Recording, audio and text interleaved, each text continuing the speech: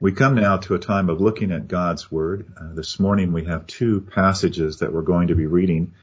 1 Timothy chapter 3, verses 8 through 13, and then Acts chapter 6, verses 1 through 7. Paul writes in 1 Timothy chapter 3, "Deacons likewise must be dignified, not double-tongued, not addicted to much wine, not greedy for dishonest gain. They must hold the mystery of the faith with a clear conscience, and let them also be tested first. Then let them serve as deacons, if they prove themselves blameless. Their wives likewise must be dignified, not slanderers, but sober-minded, faithful in all things. Let deacons each be the husband of one wife, managing their children and their own households well. For those who serve well as deacons gain a good standing for themselves and also great confidence in the faith that is in Christ Jesus." And now from the book of Acts, chapter 6. Now in these days, when the disciples were increasing in number, a complaint by the Hellenists arose against the Hebrews because their widows were being neglected in the daily distribution. And the 12 summoned the full number of the disciples and said, "It is not right that we should give up preaching the word of God to serve tables. Therefore, brothers, pick out from among you 7 men of good repute, full of the Spirit and of wisdom, whom we will appoint to this duty. But we will devote ourselves to prayer and to the ministry of the word." And what they said pleased the whole gathering, and they chose Stephen, a man full of faith and of the Holy Spirit, and Philip, and Prochorus, and Nicanor, and Timon, and Parmenas, and Nicholas, a proselyte of Antioch. These they set before the apostles, and they prayed and laid their hands on them. And the word of God continued to increase, and the number of the disciples multiplied greatly in Jerusalem, and a great many of the priests became obedient to the faith. Now this morning, the full title of my message would be something like this: Deacons and the ladies who serve with them. But an even better title would be this: Diaconal Charity and its influence on Western society. Let's pray as we begin. Father, grant to us your wisdom and your Holy Spirit in guiding us through essential truths that we find in these passages concerning the inauguration, the installation and the service of deacons, and also, Lord, the ladies who serve with them. We pray for much ability to think of the significance of the role of diaconal charity. We ask that you would grant us insight to see the applications even to our day and our age, our culture. We commit this time to you, thanking you for your word, thanking you that your word is trustworthy, that it guides us, it equips us, it enables us to be ready and prepared and able to do every good work that you've called us to do. We pray these things in Jesus' name. Amen. I want to begin with this question this morning. What made Christianity great and powerful enough to penetrate the pagan culture, so that from a band of about 120 disciples on the day of Pentecost, around the years 30 to 33, this movement had grown to become the official religion of the Roman Empire just 300 years later? Well, there are 3 factors. The first is the resurrection message.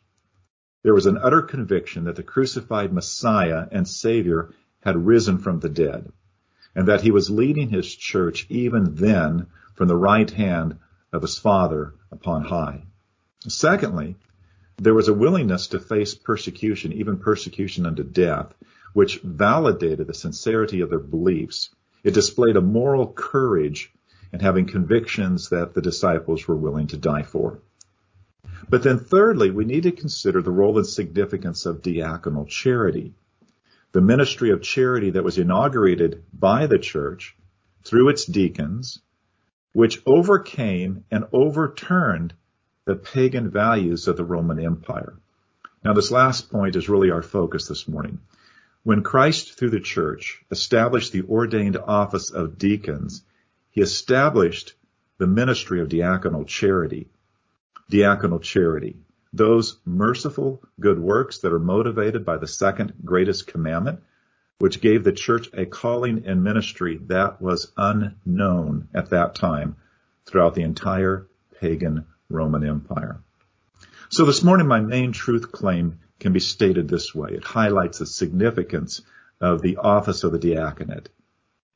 Caring for the needy redefined the course of Western values and Western civilization to the glory of God. I'm going to say that again. Caring for the needy redefined the course of Western values and Western civilization to the glory of God. Remember what Jesus said in Matthew 5:16. In the same way, let your light shine before others so that they may see your good works and give glory to your Father who is in heaven. This is the historical significance of diaconal charity. I know this is a sweeping and global statement to make this claim of the impact and changing the values of Western civilization. But just think about this for a moment. Even as we can say that the Christian doctrine of creation provided the foundation for the rise of empirical science, we can likewise say that the major emphasis the church gave to diaconal charity, serving the needy within society, transformed the cultural institutions of Western civilization to the establishment of the value of all of human life. And we can trace this transformation to what Christ did in establishing the office of the deacon. So, 4 points this morning. I want us to see first that Christ gave his church deacons, and then Christ set their qualifications. Thirdly, Christ defined their calling, and then lastly, Christ blessed their impact. So, the first point, Christ gives his church deacons. Now, this is an obvious truth because Paul's given instructions to the church at Ephesus about their qualifications. But whereas the New Testament gives us lots of information in lots of places that help us to define the office of the overseer, who is the elder, who is the shepherd teacher of the church, the New Testament does not do this for the diaconate. That's a huge, huge difference. In fact, there's only one place really to look in order to see exactly what deacons are supposed to do in terms of the function, in terms of their ministry. And that's what we find here in Acts chapter 6 in these verses, where Christ first inaugurated the office of the diaconate. You see, here in the early church, a significant ministry problem arose. The church practiced a daily distribution to help the poor within the church community. But the Greek-speaking Jewish Christian widows were being overlooked in this distribution. There was a language issue between those who mostly spoke Greek and those who were the Hebrews who spoke Aramaic. Now, this overlooking was not intentional, but it was a big issue. So the apostles, as the shepherds and leaders of the church, provide the solution. They have the congregation choose 7 men according to the qualifications that they've set. The apostles then set their hands upon them, laying their hands upon them, the act of ordination, and then they're given the responsibility to carry out the duty of the daily distribution. They were now ordained and installed to take care of this ministry of charity to the poor among them, the good works that are required by the second greatest commandment, in which we are to love one another even as we love ourselves. So the apostles, as the shepherd teachers, set up this ministerial division with respect to service. And that tells the church that this needed service is very, very important. So look at what the apostles say. Verse 2, it's not right that we should give up preaching the word of God to serve tables. Now, it's not as though they say because that service is beneath us, but rather their point is that this ministry is so vital and it is so large, it is so significant that we, the apostles, can't be both the elders of the church and those who also minister the charity at the same time. Because as shepherd teachers, they were called to devote themselves, as they say, to the diakonia, the service of the word. They were required to do the preaching and teaching of the body of Christ. But in contrast, these seven men were ordained and officially set apart to the diaconia of the table, what we see in verse 2, where the table then is a synecdoche, a part for the whole, that represents the feeding of the hungry, the feeding of the poor, the taking care of those in need. Now, it is from this word diaconia that these men and their office receive their official title as deacons. So Christ, through his apostles, gives the church deacons, the diaconate, this ministry that's committed to charity. Now, the second point, Christ is going to set up their qualifications. And here we look at Acts 6 and 1 Timothy. So back in Acts 6, the qualifications are stated in verse 3. They are to be men of good repute, full of the Spirit and of wisdom. And then verse 5, though it said specifically of Stephen, we can assume that this is also true of the other 6. Men full of faith and of the Holy Spirit. And then we come to what Paul says in 1 Timothy 3. We have a larger set of qualifications. But really, these are just an expansion upon what it means to be of good reputation and full of the Holy Spirit. So verse 8, Paul begins, deacons likewise. Well, the word likewise there is referring back to what Paul had said about the overseers of the church, that in a similar fashion, that in a similar moral fashion, these men are to be qualified for the office. They need to have a similarity of moral respectability and quality, just like the elders did. And then he goes in to give several specific kinds of things. They're to be dignified. They're not to be double-tongued. That means men who speak out of both sides of their mouth. Not addicted to much wine. Therefore, they're to be moderate men.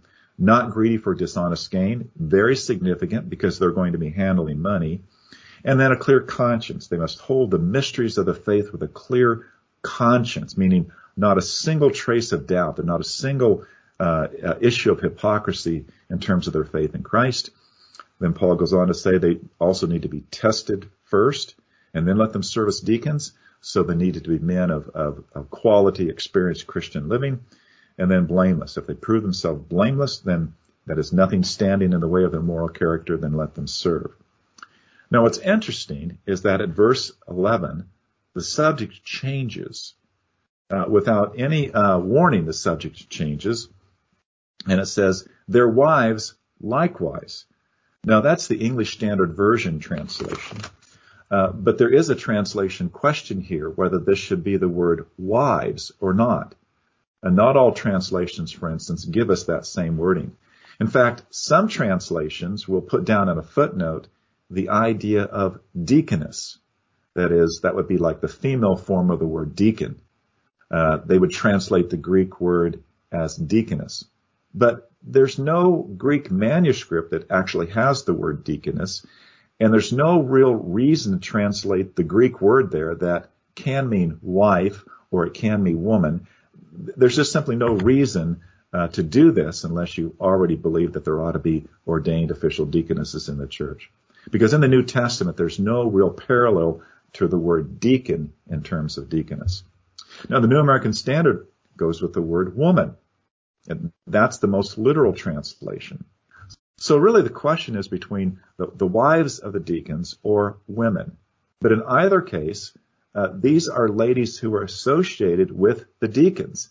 They're not deacons themselves, but they're clearly associated with them in their service. Now the point that we can agree upon is this. Whether it's one or the other, whether it's the wives of deacons or whether it's women in general who are called to associate with the deacons in terms of their service, the point is, it's clear. In terms of the order that Christ has given to the church, there are supposed to be women associated with the deacons who work with them in terms of the calling to the ministry of charity. So these wives or women likewise must be dignified, not slanderers, sober-minded, faithful in all things. That is to say, they are to have notable and godly Christian character. Very possibly they are the wives of the deacons, but it could also be possible that these other women as well, serving with the deacons in terms of the ministry of charity. And then we come to verse 12, where we have the household and family qualification, which is essentially the same as with elders. Let the deacons be the husband of one wife, managing their children and their own household well. And then we come to verse 13, how this service is commended. With the elders, the aspiration to be an elder was called a good or noble task. Here, the reward for serving is a good standing and great confidence in the faith that is in Christ Jesus. Now, the point is this. The qualification for the men who are called to be deacons, and then for the women who are to serve with them, to be associated with them, we find here characteristics of moral integrity, people who are trustworthy, who can take care of people in a trustworthy manner. Because when people need charitable help, they are vulnerable. They are hurting. They will often feel unworthy or even embarrassed by needing help. They may feel like they're going to be judged as failures because they can't fully take care of themselves. It takes godly people to care for them in a way that upholds their dignity as human beings created in the image of God. We go on to our third point. Christ defines their calling. Christ defines the calling of the diaconate and the women who are associated with them. Now, something I didn't say last week and something I haven't said prior in terms of this message is that when Christ gave the church its organization with respect to elders and then deacons, what Christ was doing was an extension of his own twofold earthly ministry. That is to say, first of all, the office of the elder reflects Christ as the shepherd of his sheep, and the office of the deacon reflects Christ as the servant of his people. As the primary calling of the elder is to shepherd and to feed the church spiritually, that reflects Christ as the good shepherd who feeds his people. And as the primary calling of the diaconate is to imitate the second aspect of the earthly ministry of Christ, his servant role, the diacon is called to meet the needs of the needy, to serve in acts of ministry, to demonstrate true charity. Now, that means we need to reflect a little bit more on the servant ministry of Christ in order to find the content and fullness of what the diaconal ministry is constituted of. Now, think about this for a moment. We know that Jesus went about doing good, especially to those who were oppressed in some way, to those who were in need. He healed the sick. He healed the disabled. He fed the hungry. In his servant role of doing good to the needy, Jesus was demonstrating how we are to live out the second greatest commandment. He was showing us how to love our neighbor as ourselves. He was showing us how to live out the golden rule, how to do unto others as you would have them do unto you. He was showing us how to be the good Samaritan, how to be a neighbor to others. He was showing us how to minister to, and Jesus calls them, quote, the least of these, as if you were doing so under Christ. How to give food to the hungry and drink to the thirsty, to care for the stranger, to clothe the naked, and to visit the sick and those in prison for the sake of the gospel. What Jesus taught and what Jesus did defined the nature of good works as charity, namely, serving the needs of those who cannot return the favor. Consider what Jesus says in Luke chapter 6, verse 32, verse 33, and I'm reading the New American Standard Translation here. If you love those who love you, what credit is that to you? For even sinners love those who love them. If you do good to those who do good to you, what credit is that to you? For even sinners do the same. So the calling of the deacons in imitation of Christ is specifically to give mercy, to give help, to do good works, genuine acts of charity to those who really cannot return the favor at all. And this service resembles that of Christ. Christ did for us what none of us can ever repay. And that's the point. Genuine care for the needy. Christ established this office of the diaconate to inaugurate the mercy ministry, the ministry of charity, both for the needs of the people of God and to alleviate the suffering of the world. In this way, through the charity of God's people, the church fulfills what Christ said, "Let your light shine before others, so that they may see your good works and give glory to your Father who is in heaven." This is because all people are created in the image of God, even the most needy in society. And this is because all people are properly the ministry of the church. This is because God, our Savior, as Paul said in 1 Timothy chapter 2, because God, our Savior, desires all people to be saved and to come to the knowledge of the truth, since there is one God and one mediator between God and men, the man Christ Jesus, who gave himself up as a ransom for all. And from the first chapter of Timothy, who came into this world to save sinners. Now our last point is this, that Christ blesses their impact. That is the impact of the diaconate ministry. Now, this really tells us why the ministry of the diaconate, along with the godly women who serve with them, why this ministry of charity is so very important. Why it has proven to be so very important over the past 2,000 years. So I want to repeat this main claim that I stated at the beginning. Caring for the needy redefined the course of Western values and Western civilization to the glory of God. Now, this is what Christ blessed, the ministry of charity, the essential calling of the diaconate, because it rescued human beings in Western civilization from the degraded and degenerate values of the pagan Greco-Roman world. Now, let me explain how this happened. This involves first looking at the character of the Greco-Roman culture, where we see that there were two forces at work that strongly opposed the church's charity. Two things taken for granted, two things operating within the pagan culture that the church came up against and the diaconal charity that it was called to. First, the pagan culture had a very low view of human life, a very low view. Human life was not considered sacred or special. It was not something to be protected simply because it was human. Human life had no inherent or intrinsic value. There was no sanctity of human life principle.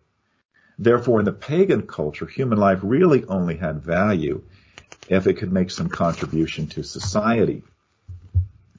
Now, this low view of human life is what allowed the culture to practice infanticide, the outright killing of unwanted babies, and something then very closely connected, infant abandonment, that most often led then to the death of the baby.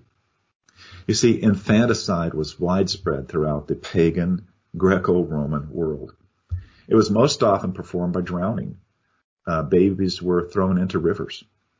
And the primary victims were babies with birth deformities or defects, or babies that were sickly. Sometimes, though, babies were purchased from poor families, and then these babies were used as sacrifices in pagan rituals. Large families were not the custom in the Greco-Roman world. So unwanted babies were drowned. Baby girls, in this regard, were far more vulnerable than baby boys. Infant abandonment was likewise practiced in cities and outside of cities. In cities, there was a particular place where they could be left with a purpose to die. Not at all like our fire stations, where babies can be left and thereby be rescued so that they don't die. And when babies were left in the countryside, it was recognized that wild animals would be the ones to take their lives. The other widespread practice made possible by this very low view of human life was abortion. This was to cover up extramarital affairs, because honorable marriage was almost extinct within the Roman Empire. Marriage had been deprived of all moral character.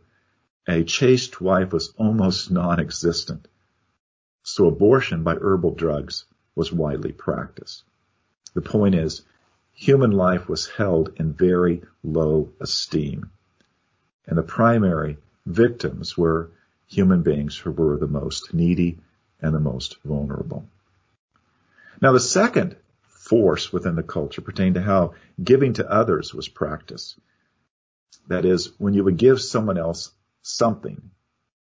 The way this was practiced was, practiced according to what we would call the principle of quid pro quo. That is to say, you gave something to someone else because you expected something in return.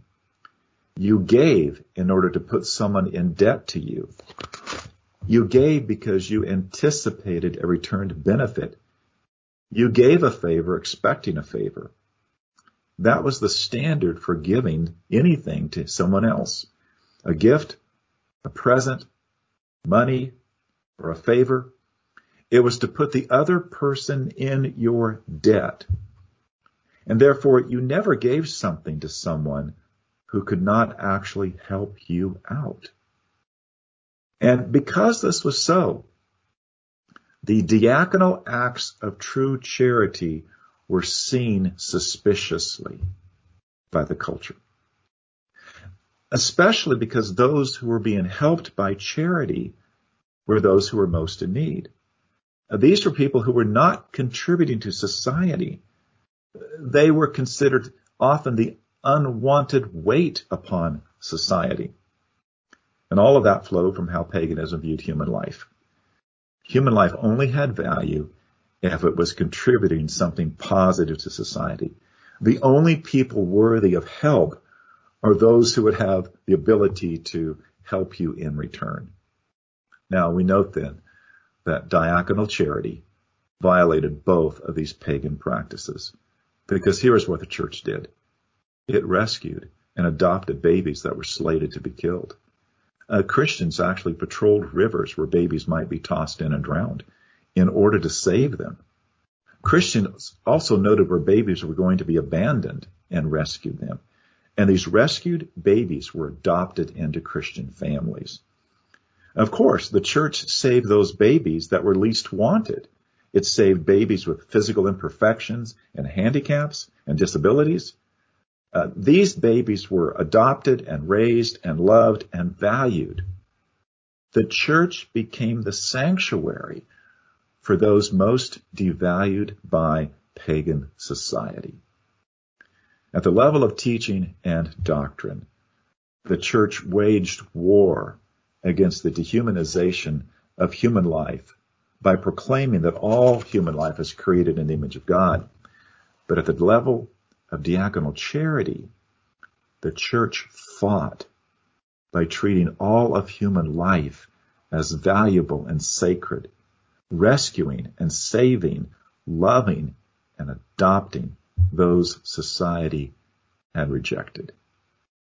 This diaconal charity reached out to all people in society who were weak, who were oppressed, who were cast out, who were abandoned. Early on in the early church, the church set up funds to support widows who had no family. Then it expanded this fund to include all of those who were in need, ranging from burial funds for the poor to redemption funds to give slaves their freedom. The diaconal charity of the church was so central to the life of the church that even in the midst of the most terrible persecutions that the church endured in the first 250 years of its existence, this diaconal charity never ceased. And then Christ blessed this work of charity. Everywhere that the church spread in Western culture and Western civilization, everywhere the church grew, diaconal charity changed the practices of the culture. And from the 4th century to the middle of the 20th century, diaconal charity was becoming and had become the moral norm of Western values and Western culture. Was this practiced with consistency? No. I mean, by the church, yes. By the culture, no. But this new standard was increasingly set into laws and into societal practices. Eventually, the position of Western Europe became this: all of human life is to be considered inherently valuable. This is why the law codes of more and more Western nations gave moral and legal protections to the most vulnerable in society. As Christ blessed the works of diaconal charity, the values of Western culture were increasingly transformed. Now, I want to conclude with this. I want you to think about something. You are doubtless as aware as I am that our culture today in the United States is deforming and returning again to pagan values and practices. We see a lower and lower esteem for human life. At the beginning of human life, in terms of life from the womb and even babies, at the end of human life in terms of the elderly, and the whole process of movement toward euthanasia. What must the church do in response? 3 things. First, continue to hold firmly to the resurrection message. We must never waver in our conviction that Christ has risen from the dead, and Christ now reigns over this world and over his church at the right hand of the Majesty on high. Secondly, we must be willing to face persecution from this pagan culture, even if necessary unto death, because nothing so validates the sincerity of what we confess and believe than the moral courage to suffer for our convictions. And thirdly, we must never cease our diaconal charity. The good works that the church did toward the least of society overcame and overturned the pagan values of the Roman Empire. Caring for the needy redefined the course of Western values and Western civilization to the glory of God. It did so once. It can do so again. Amen. Let us pray. Father, I would ask that we all would have a deeper appreciation for the significance of the calling of the diaconate and the women who are called to serve with them, and to recognize that the ministry of charity, fulfilling the second greatest commandment, living out the golden rule, being the good Samaritan to folks who can never return that, to those who are the most needy within our society, that living this way and doing things this way is pleasing to you. It's the very thing that you blessed, and coupled with what the Christian faith taught, how the Christian faith, how Christian people behaved, worked a proper way of bringing about huge and tremendous changes in the course and direction of the values of Western culture.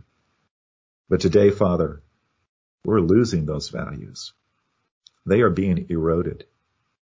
No longer do people think of true charity in the way diaconal charity was practiced. Things have changed radically within the last 50 years in our culture. And so we pray, Lord, though these events are discouraging, let us not ourselves be discouraged. Help us to remember that what you did once, you are able to do again. Help us to be faithful to the eternal message of the gospel truth. Help us to so believe this message that we be willing to suffer for it.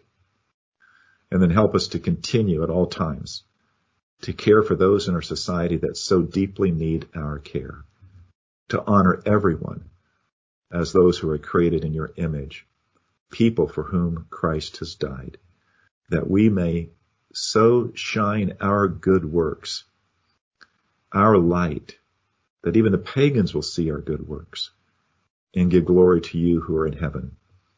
In Jesus' name, amen.